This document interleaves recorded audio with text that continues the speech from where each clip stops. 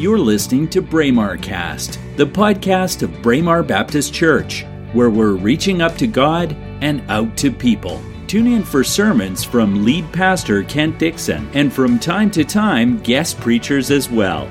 Welcome to Braemar Cast. Good morning, and welcome here for this Sunday, June 12th. Just in case you forget, guess what next Sunday is? Father's Day, exactly. It's also Michelle's birthday. What's that? Iris's birthday too. They share the birthday. That's good. Many people share the same birthday, which seems weird, doesn't it? But I guess when we have 365 to choose from, there are limited options. So we're continuing in our sermon series, Spiritual Health Check, this morning. And in this series, we've looked at the importance of setting a baseline, setting a healthy standard upon which we can measure things, right? If we don't know what healthy is, we don't know when we're starting to go off track, perhaps. And so as Christians, as followers of Jesus, it's important to recognize that our spiritual health is actually far more important than our physical health, although we focus on our physical health more often at times. So as we continue in this series, we're going to take a closer look at some of the ways we can assess our spiritual health, some of the things that we can look at and pay attention to, as I said, ensure that we're on track. So raise your hand this morning if you consider yourself to be a history buff. Wow, there's very few of us. So either there's closet history buffs, or Vern and Connor and Larry and Carol and I are just nerds, I guess, which is fine. We're good with that. So do you like to learn about society or culture or technology and how it has advanced over time? Is that something that interests you? Or how culture has developed, how nations have risen and fallen, or things like that? Well, in my undergraduate degree, I really enjoyed discovering that I'm a history buff. In fact, I took so many history courses that I had a packed schedule because I just turned out I loved it. I took courses on Canadian history, pre- and post-Confederation. I took some on American history. You can boo and hiss if you like, but fascinating stuff as well. I even took some classes in medieval European history during the summer. That's how nerdy I was. So there were many exams and many papers and tons of reading, and so I'm certainly glad that at least that part is history. Thank you. Pity laugh. So seminary students also, not surprisingly, hopefully to you, take classes on the history of the church. And I took 2 full-year courses that covered the developments and changes in the church from when it first began up until more contemporary times. And at least for me, the more I learned about how God had worked through his church throughout history, and I am still seeing him work throughout his church to this day, it brings me joy. It brings me delight and comfort and confidence. And so our sermon this morning is titled Delighting in the Bride. Delight in the Bride, pardon me. And we're going to consider what it means to delight in the bride, what that even means, and how that can be a measure of spiritual health. And I'm going to begin with a bit of a lesson in church history. But we're not going to be talking about Reformation and church councils and creeds and all those things. Although we took lots of that stuff in university, and to try and match dates with creeds, and oh my goodness. But I want to start at the beginning, which, as Julie Andrews says in Sound of Music, is a very good place to start.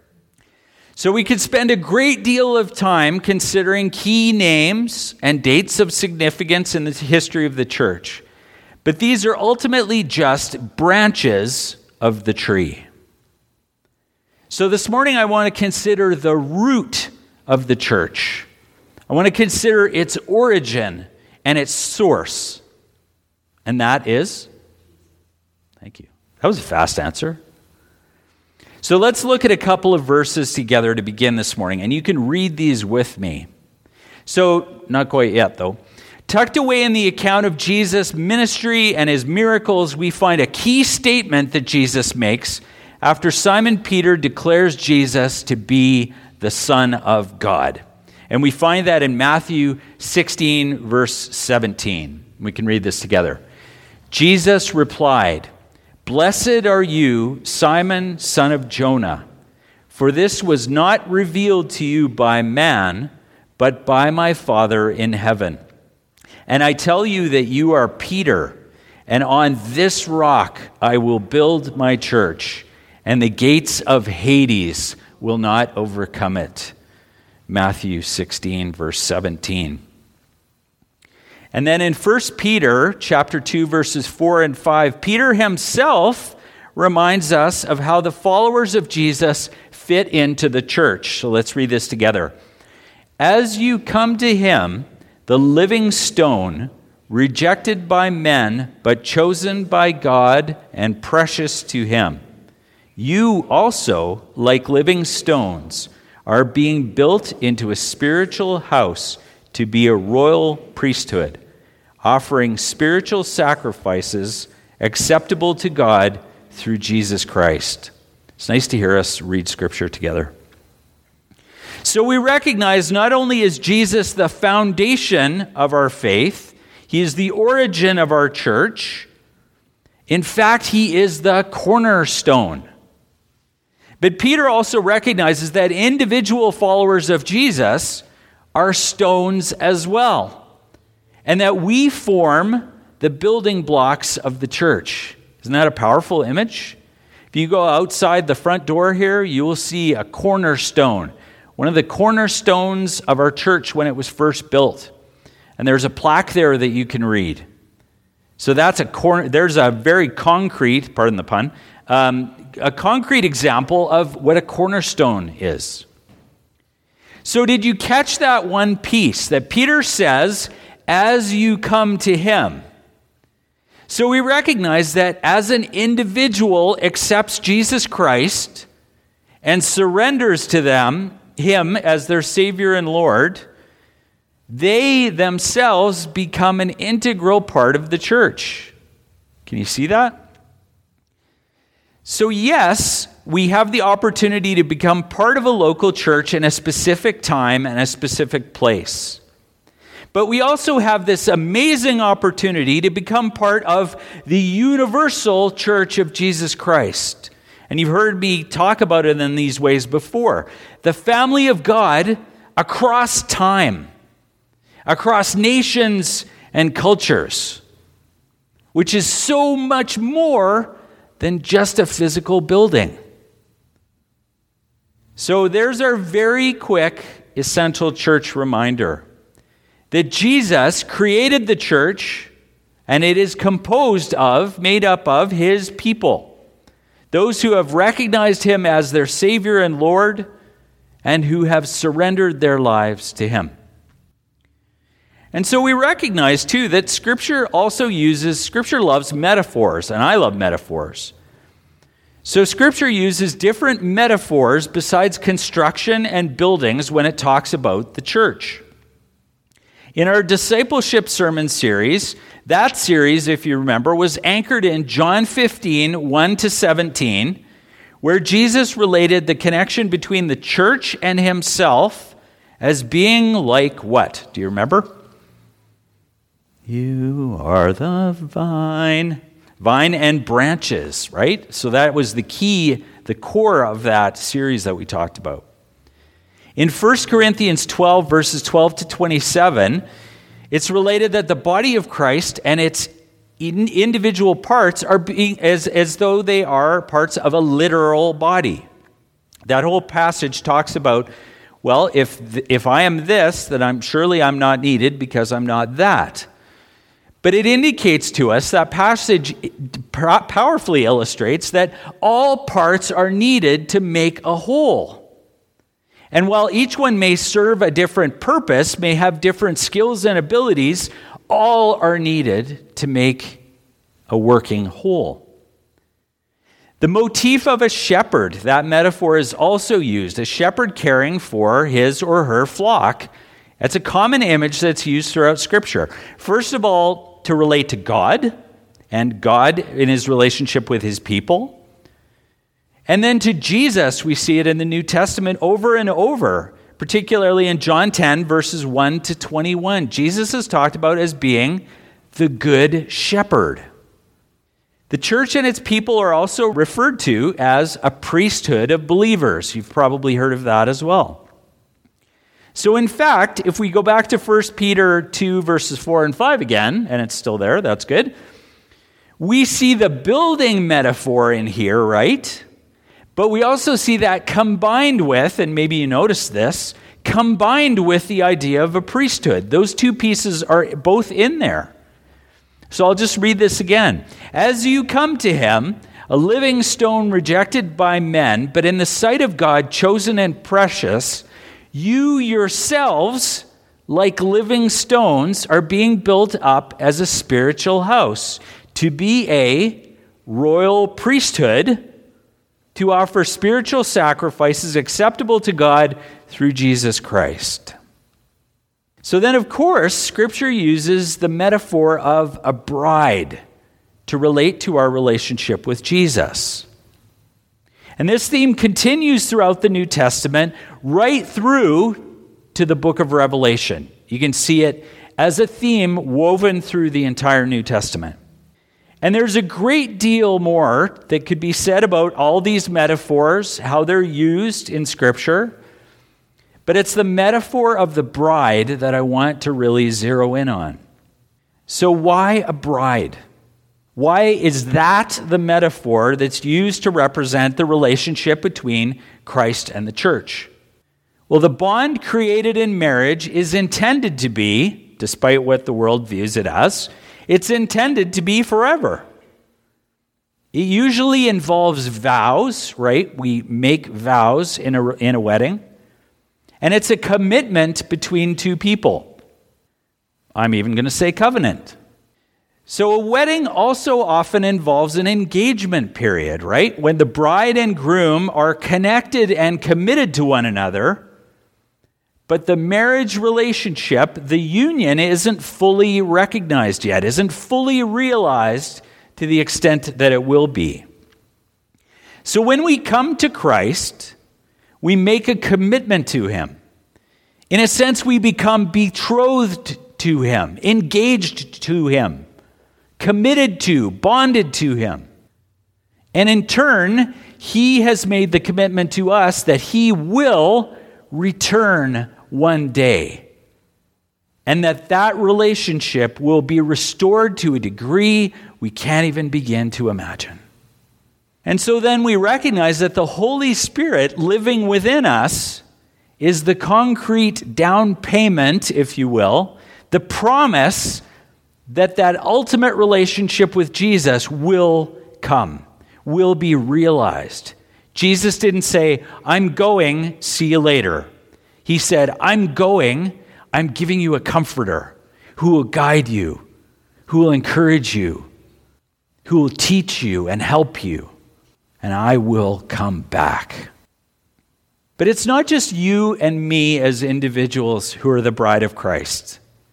Although it's very much that relationship that's at the core. But we recognize as a body, we are all together the bride of Christ. As a body who are the church, who are the bride. In Ephesians 5, we also find familiar verses that are often used in wedding ceremonies. Bless you. As the Apostle Paul equates the sacrificial love that should be exhibited within a marriage. He equates that with the sacrificial love that Jesus exhibited for his bride, the church.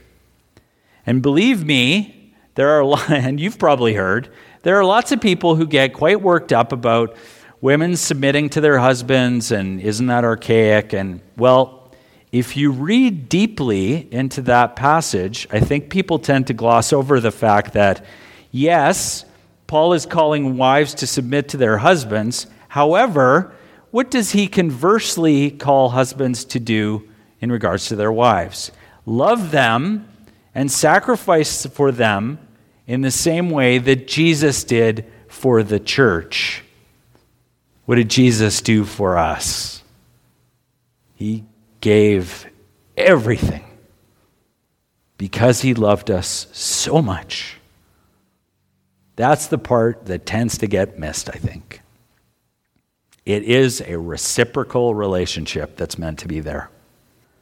For God so loved the world, so loved his flock, so loved his beloved children, his bride, so much that he was willing to give his own life for it, for us. So who is the bride? Who is the body of Christ that Scripture speaks about? Well, hopefully this is obvious. You are. I am. Everyone who claims Jesus Christ as their Lord and Savior is part of the body of Christ, part of the bride. And if you were here last week, you may remember that we considered the importance of recognizing the spiritual and physical needs of other people. But how do you feel about other members of the bride itself? I read this quote recently. Something is amiss when a person participates in the life of a church only because of the forces of ought. Parental training, family expectations, long-term habits, the heavy weight of conscience, and a sense of duty are not the overriding compulsions of the Christ-like as they arise on the Lord's day to gather with God's own. The primary motivation for the growing Christian in their church participation is want, not ought. The primary motivation for the growing Christian in their church participation is want, not ought. A sense of duty or tradition or conviction can play into our desire to engage in our church and to engage with fellow believers, and that's a good thing. There's nothing wrong with that. But those things should not be your primary motivation. Checking a box, feeling guilty if you don't go, those kinds of things. So my friends, as we get ready to close here, I want to ask you some questions that we should all consider as people who are part of a church family, the bride of Christ. Do you love God's people? Do you love his church? Do you love his mission in the world? As you interact with other people who follow Jesus, do you see them? Are you able to see them the way he sees them? Or are you limited to your own perspective? Do you see other people, other followers of Jesus, simply as someone you have to interact with when you'd really rather not? Or are you able to recognize that every person you meet has the same value, was created with the same love and care by the same Creator as you? As you consider the people who you are in community and relationship with at church, look around if you want. Can you recognize that these are some of the people with whom you will spend eternity? It's a pretty interesting perspective. Honestly, I truly believe we will get to heaven and we will say, oh, so-and-so is there. That's a surprise to me. Or we'll say, oh, I didn't expect this relationship to have been as important as it seems it is now. Eternal perspective will be enlightening, to say the least. Can you see why and how coming together in person is such a critical part of being part of the bride of Christ? I have friends who are very focused in ministry on being online and an online presence. Online presence doesn't replace this. Online presence does not replace what we're about to walk down the hall and break bread together today. My friends, my dear brothers and sisters, we are a body. We're a fellowship. We're a community of people who share an identity, a purpose, a mission, and an eternal Father. We're brothers and sisters. Psalm 149 verse 4 tells us that the Lord takes pleasure in his people. Do you? Ask God to give you his patience, his compassion, and his deep, abiding love for others that he calls his own, so that you can truly delight in the bride. Amen. You've been listening to Braemar Cast, the podcast of Braemar Baptist Church. We hope you enjoyed this episode. Please subscribe to our podcast and share it with your friends. You can also visit our website at braemarbaptist.com. That's BRAEMAR Baptist.com. God bless you.